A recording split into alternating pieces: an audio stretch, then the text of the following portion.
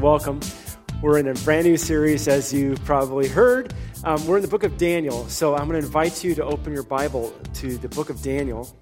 And if you don't know how to get there, there's some Bibles in front of you, and it's on page 737.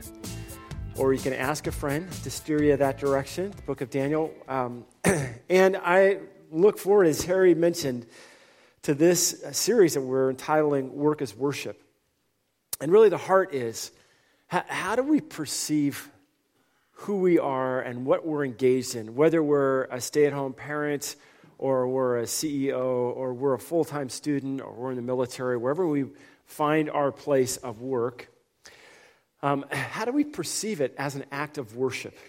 Because the Scripture, I think, is going to compel us that direction so that we might rethink who we are and what we're doing throughout the week and understand that all of our life really is an act of worship. And work is certainly a very important piece of my personal worship. You might ask the question, so what does Daniel, especially Daniel 1 through 6, have to say or do with work, with the subject of work and work as worship? And I'm appreciating that you're asking those questions and thinking about the connections already. There are some major themes in these first 6 chapters like this. How do you maintain integrity in a hostile environment to your faith? How do you deal wisely with unrealistic work expectations? Not that you've ever had any of those. How do you handle promotions at work or discern who you actually work for or respond in a godly way when you get fired? How do you say hard things to your boss or overcome office intrigues? And how do you recover from workplace disappointments and setbacks? All of those are modeled actually in Daniel 1 through 6 by 4 young men who, when they first were taken from their homes, were probably right around 16 years old. I'm speaking, of course, of Daniel, Hananiah, Azariah, and Mishael. You might know them by different names because when they were taken to Babylon, they were given by the Babylonians different names, and we'll talk about that in a moment. But for those guys, they were navigating all these unique workplace challenges. And the word is so good, isn't it, that it always gets practical for us. It helps us understand how to live life in allegiance to the Lord and to walk with Him.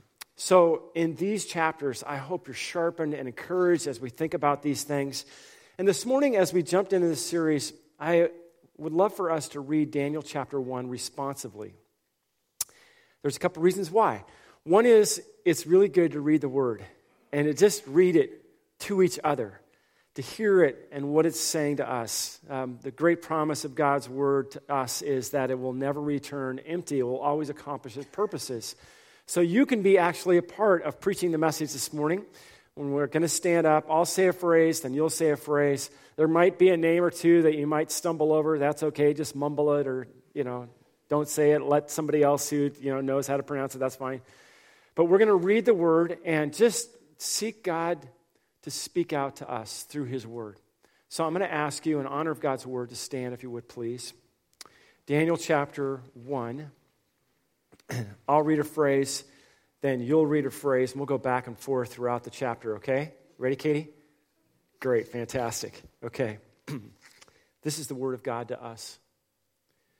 In the 3rd year of the reign of Jehoiakim, king of Judah, Nebuchadnezzar, king of Babylon, came to Jerusalem and besieged it. And the Lord gave Jehoiakim, king of Judah, into his hand, some of the vessels of the house of God, and he brought them to the land of Shinar, to the house of his God, and placed the vessels in the treasury of his God. Then the king commanded Ashpenaz, his chief eunuch, to bring some of the people of Israel, both the royal family of the nobility, youths without blemish, of good appearance and skillful in all wisdom, endowed with knowledge, understanding, learning, and competent to stand in the king's palace, and to teach them the literature and language of the Chaldeans. The king assigned them a daily portion of the food that the king ate, and of the wine that he drank. They were to be educated for 3 years, and at the end of that time, they were to stand before the king. Among these were Daniel, Hananiah, Mishael, and Azariah of the tribe of Judah. And the chief eunuchs gave them names. Daniel he called Belteshazzar. Hananiah he called Shadrach. Mishael he called Meshach. And Azariah he called Abednego. But Daniel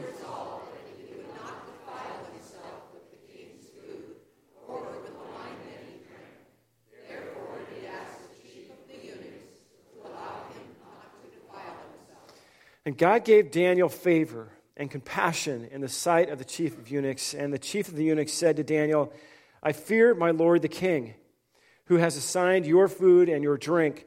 For why should he see that you are in worse condition than the youths who are of your own age? So you would endanger my head with the king. Then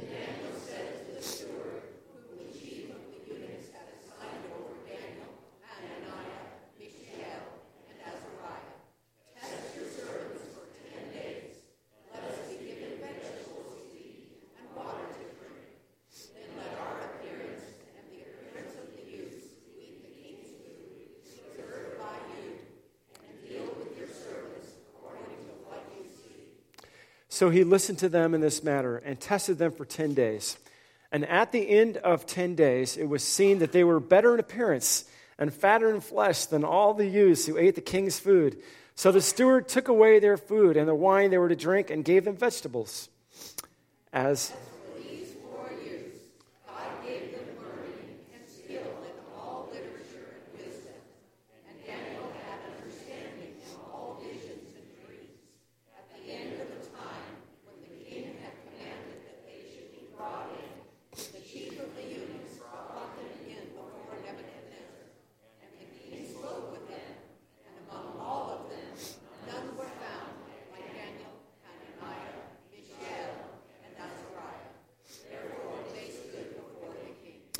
And in every matter of wisdom and understanding about which the king inquired of them, he found them 10 times better than all the magicians and enchanters that were in all his kingdom. And Daniel was there until the first year of King Cyrus. This is the word of the Lord. You may be seated. Hey, good job. It's been a while since you read all that scripture right out loud, probably. But it's good for us, a good discipline for us. This scripture, as you think through this wonderful story, some of you are familiar with it. It's not an argument for vegetarianism, but it has some really, I think, rich themes for us to understand about how we live out our lives and how we respond to God. And again, every time we're in God's Word together, let me just strongly encourage you to ask a question as you begin. What is this text saying about my Lord? What's the text saying about God and how I relate to Him and how I live my own life out? And Daniel, chapter 1, I think, has a lot to say. And as we begin to consider this word of God to us, there are 3 statements I want you to consider a little bit more deeply. The first one is this, that we are a part of God's good story. We are a part of God's good story. That is, history is His story. And no good thing happens without Him. And every good thing that happens because of Him. And as we think about what Daniel is going to communicate throughout the book, actually, this theme keeps coming up, that we're a part of God's good story, even if it has horrible turns or seemingly disastrous events. God is still sovereign. He's still in charge. He's still driving the ship. And it is a good direction that He has us going. Second, where God has called you to work is sacred. Where God has called you to work is sacred. Now, perhaps you're at school and you don't see a whole lot of sacred at Irvington High School. Or perhaps you might be working at Facebook and you see all kinds of other things, but you have a hard time seeing the sacred. Or wherever you might be at work, cleaning up after your kids, or doing whatever God has called you to this present day to put your hand at work.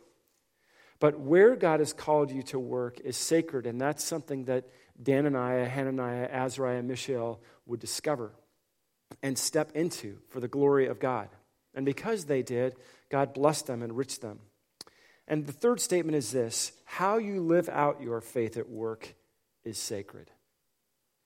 How you live out your faith in the midst of all the other things that are happening to you in your place of work is sacred. That is, it's holy. It is an act of worship. So in the opening verses of Daniel chapter 1, it gives us a brief description, historical description of what happens. And it's no surprise, because God had told Israel on multiple occasions that if they chose to disobey him and go their own direction, he would bring judgment. So God brings judgment to Judah, the southern kingdom, through Babylon. The events recorded for us here are happening in 605 BC, roughly. Babylon would go and invade Judah 3 separate occasions. The last one where they fully take over and destroy the land happens in 586. This is the first one where they besiege Jerusalem.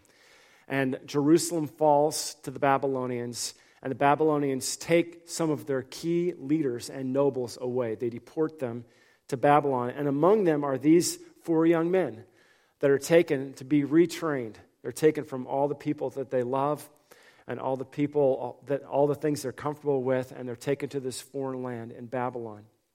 There are parallel accounts for us that speak of what's happening here, this judgment in 2 Kings 24 and 2 Chronicles 36. The capture of Jerusalem and the first deportation of the Jews, it happens as a fulfillment of God's word of judgment. It was a result of Israel's sin. And Israel had forsaken the law and ignored the covenant. And God said, if you are unfaithful, I will bring judgment against you. In particular, there were 2 major sins that were happening. The first, they had abandoned the Sabbath. And it's interesting to note that when God brings judgment, they had no longer celebrated the Sabbath or sabbatical laws. He does it for 70 years. So they are in Babylon for 70 years, learning what God has planned to teach them, that they had violated God's law. But it was much more than a reclaiming of the Sabbath that God was after, because Israel had dived headlong into idolatry. If you're familiar with the book of Kings, 1 Kings, 2 Kings, and Chronicles, you'll notice that time and again what comes up is God's warning for them because they were diving into false worship of other things. And we've spoken of this. You are familiar, I hope, to know that we are still stuck in idolatry. We worship other things, not carved images most likely, though some of us wrestle with that, but some of us worship material goods. There's a long list of things that we worship, relationships that are not healthy for us, all kinds of things that we can worship. And these people in Israel had abandoned their God, and they sought worship of other things. Jeremiah, the prophet in particular, weeps over this and writes it in 2 really piercing passages, Jeremiah 7, 24 through 8:3, and Jeremiah 44. And because of their sin, the people of Israel had given themselves over to false gods, and they were carted off to Babylon, which was, in that ancient world, the center of idolatry. It was where the most evil forms of worship were, in Babylon. It's also interesting to note that after these 70 years, Israel as a nation did not struggle.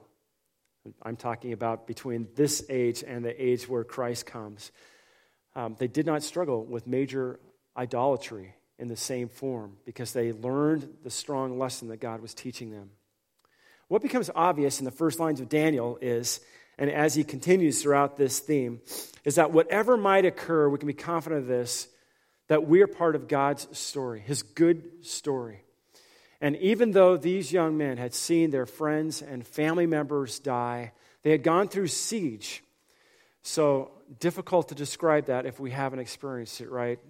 But siege is designed to bring people to starvation and to bring a nation to its knees. And that's exactly what happened in this case in Judah. So they had walked through that. They'd seen, no doubt, friends and family members starve to death. And yet they're taken away from all these things into Babylon, and they're going to discover that God has a good story for them. He has a plan to use them redemptively for his honor, for his glory. Babylon, you would think, which was the major world power in this age of the world, would be the story that we're studying. But the real story being told is that Babylon was used for God's glory.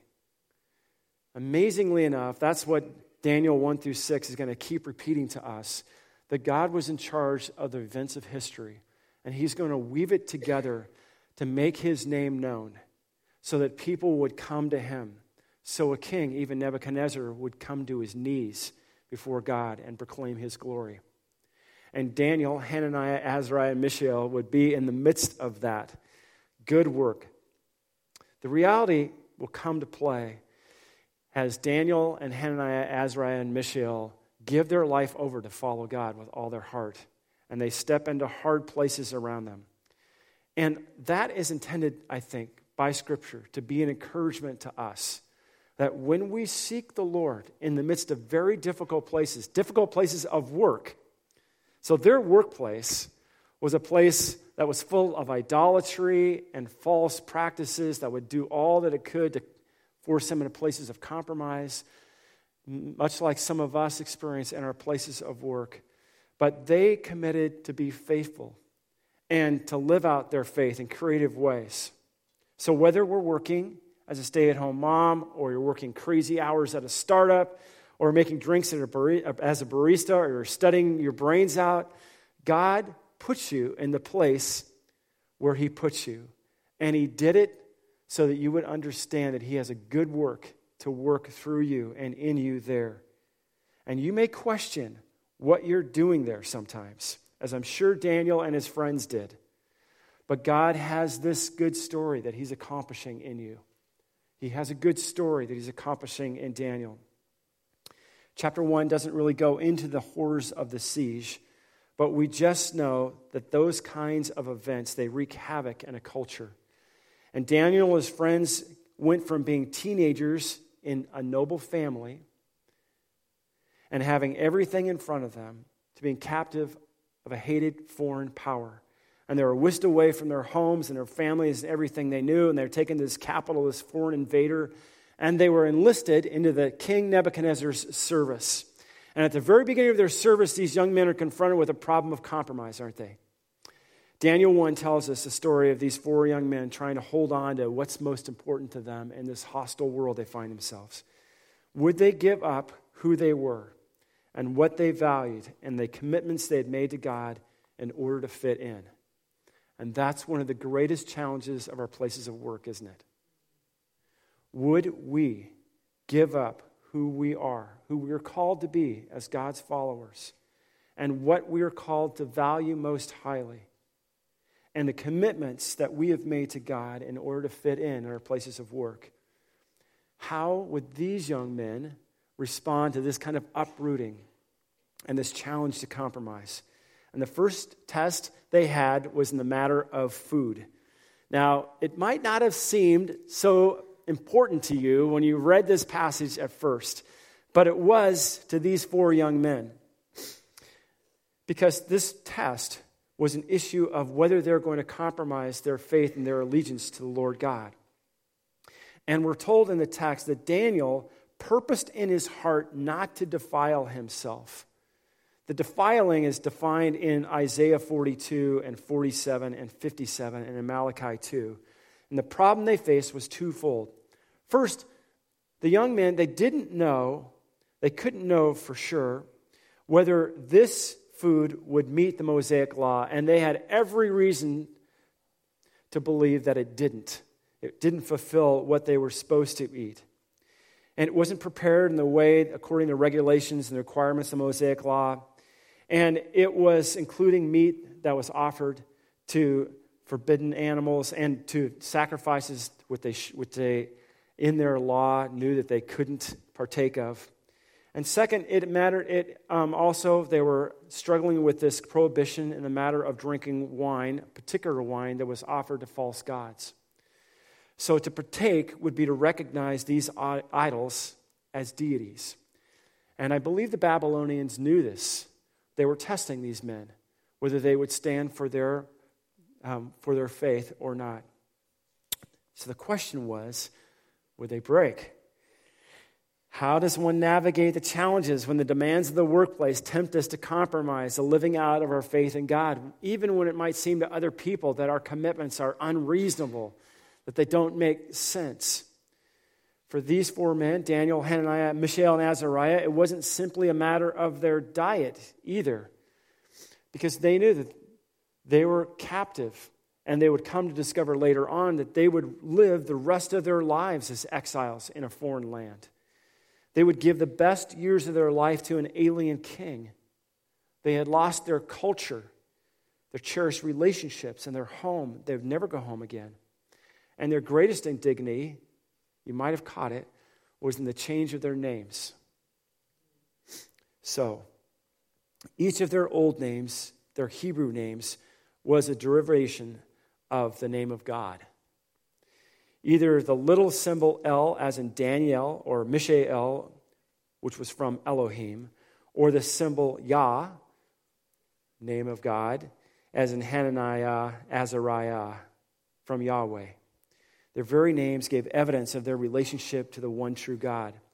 Their names reminded them that they belonged to God. And that's why Nebuchadnezzar gave them new names. It was his way of saying, you serve a new king now. You belong to me, and I defined your identity. The name Daniel itself means the Lord will judge, and that's a pretty great name, isn't it?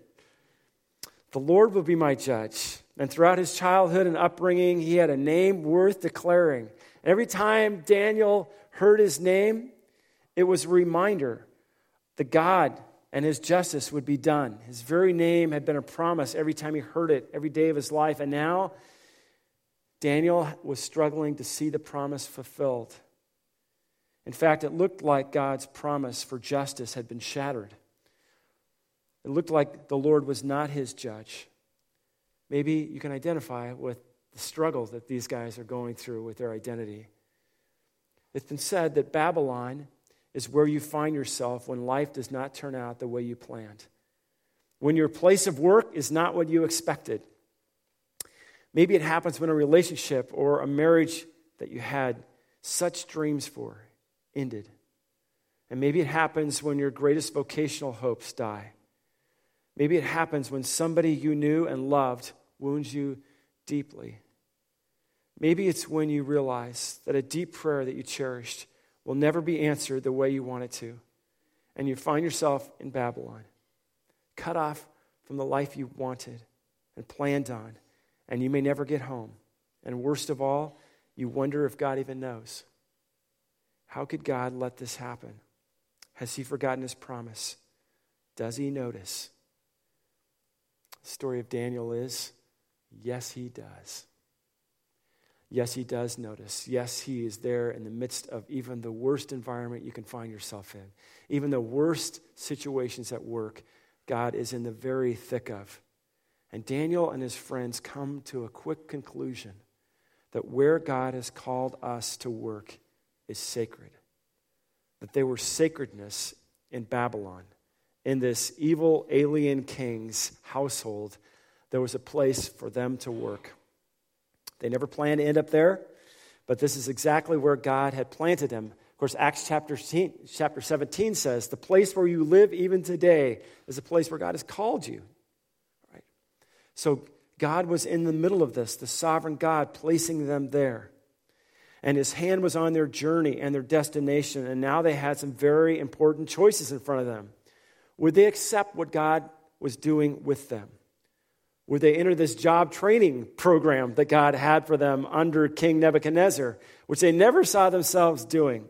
And would they treat that and work at it in such a way that would be an offering of worship so that God would be glorified in their place where they were working? And so the people could see that the way they applied themselves to work was holy. Would work be their worship? Lee Strobel has observed, spiritually resilient people resolve, they make a deep decision to honor their deepest values. They refuse to live as passive victims of circumstances beyond their control. They refuse to get tangled up in stuff that would cause them to betray their deepest commitments. And that's exactly what happened to these four young men. They resolved to honor God in a place that was dishonoring God at every turn. And they actually got really creative at doing it, didn't they? They didn't just say, we will never do this and get confrontational about it. They thought, how can we creatively solve this issue? How can we test what they're saying and what they're doing? The writer shows us actually in Daniel that they refuse to become passive victims of their circumstance, but they choose to live out their commitment to God. It's hard to pick up in most translations, but the same verb gets repeated over and over here in the first chapter. A kind of literal rendering of 1:7 would be, the chief of staff determined new names for them. He determined on Belteshazzar for Daniel, and then the other names that he determined. And then in 1:8, but Daniel determined not to defile himself with rich food. It's the same verb repeated over and over, but this time Daniel's the one who is determining the stand he's going to make. And Daniel is making a decision. He resolves in his heart that he would honor God. He would not defile him. And the more Babylon-like our culture becomes, the more we're tempted to allow our frustration and resentment build and to lash out against it. We can become bitter and critical in our places of work, yet every indication is that Daniel and his three friends, they choose actually to respond graciously and creatively and yet hold on to who they are and their values. Their work was sacred, and they had to figure out, how do we live out our faith in an environment that does everything to undermine our faith? Knowing that God would be faithful to them in the middle of it. The Babylonian and later Persian governments in which they work was hostile to their faith, but it wasn't hostile to their work, was it? And their good work was their currency, the means by which they gained a voice. You'll see this woven out in the next 5 chapters. Because of their good work, they gained a voice. Because of your faithful, good, diligent work in the work site, you gain a voice to be able to speak out and live out your faith where people will notice. It means something. So Daniel, Hananiah, Azariah, and Mishael were clearly living out this example to be followed. How do we live faithfully in a hostile environment that tries to get us to compromise? They also were discovering this, that how you live out your faith at work is sacred. Not just that God has called you to a place that is sacred for you and you can offer as worship, but how you live out your faith in the place, in your work site. That matters and is sacred, holy to God. God was the one that gave them all their skills and talents, right? God is the one who has given you all your skills and talents in your place of work. Don't ever forget that. Whatever gift that you have is a gift from the hand of God. And these young men were gifted.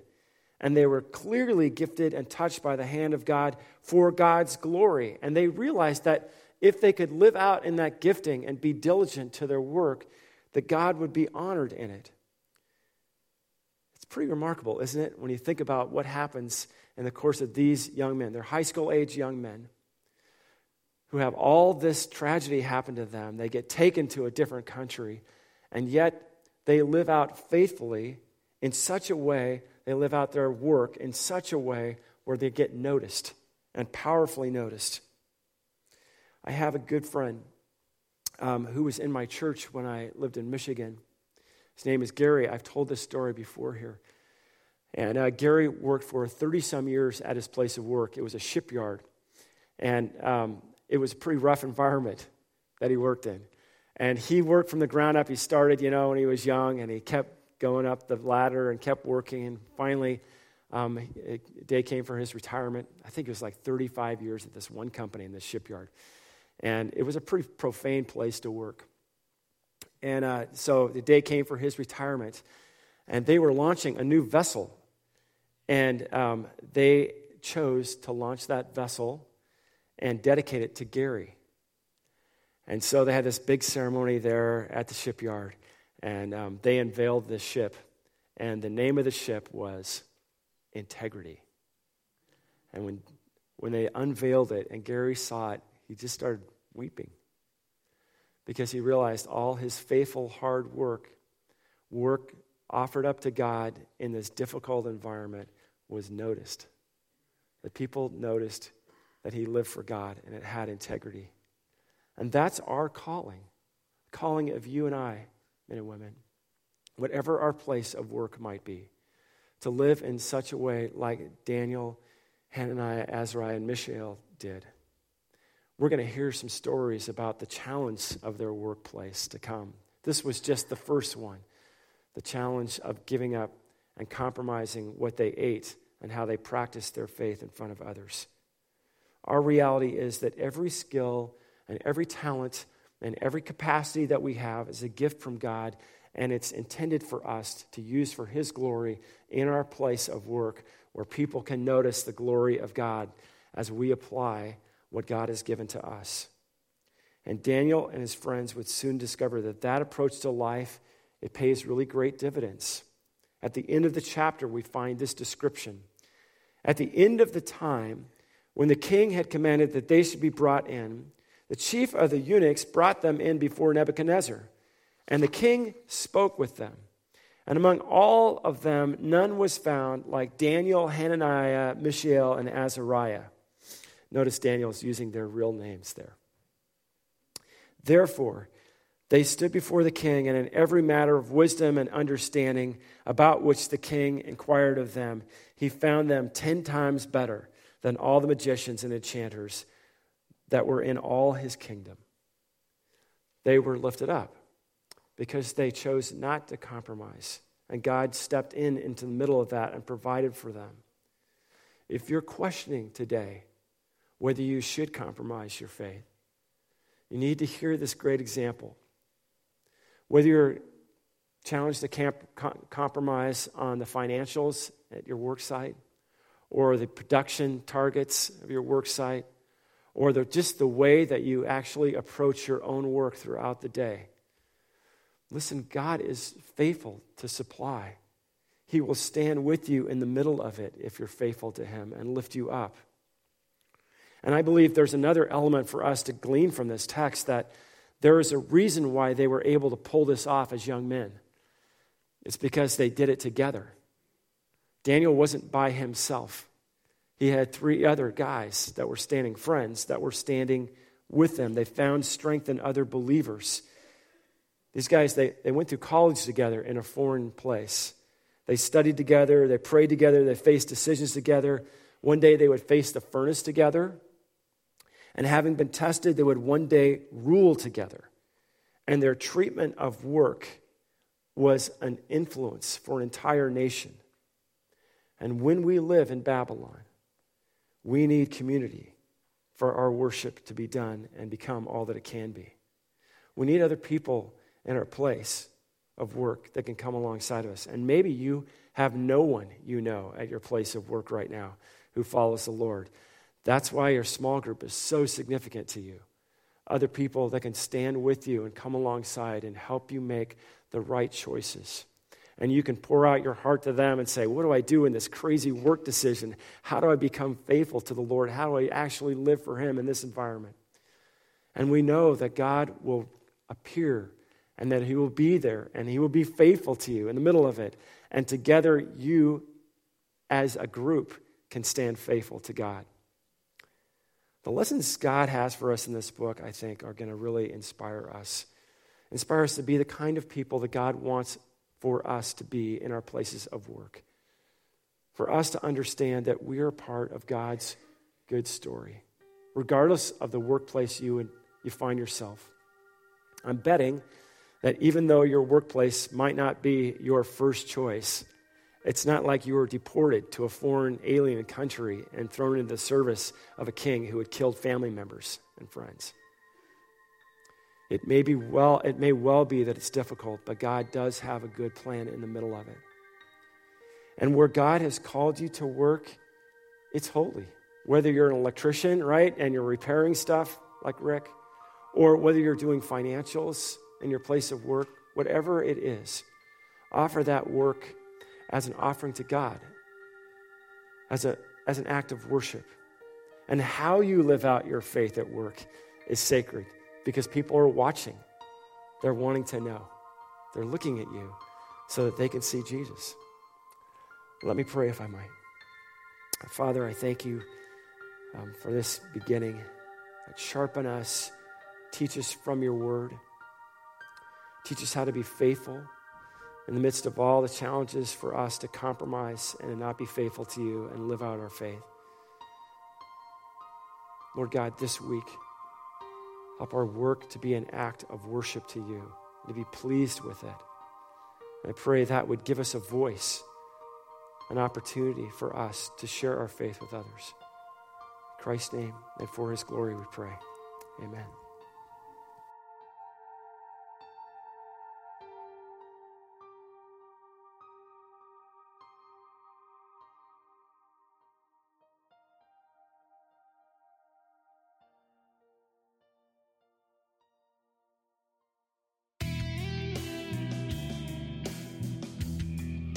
Thank you for listening to the Bridges Community Church Sermon Podcast. Bridges Community Church is located in the San Francisco Bay Area in Fremont, California. To know more about Bridges Community Church, please go to our website at bridgescc.org.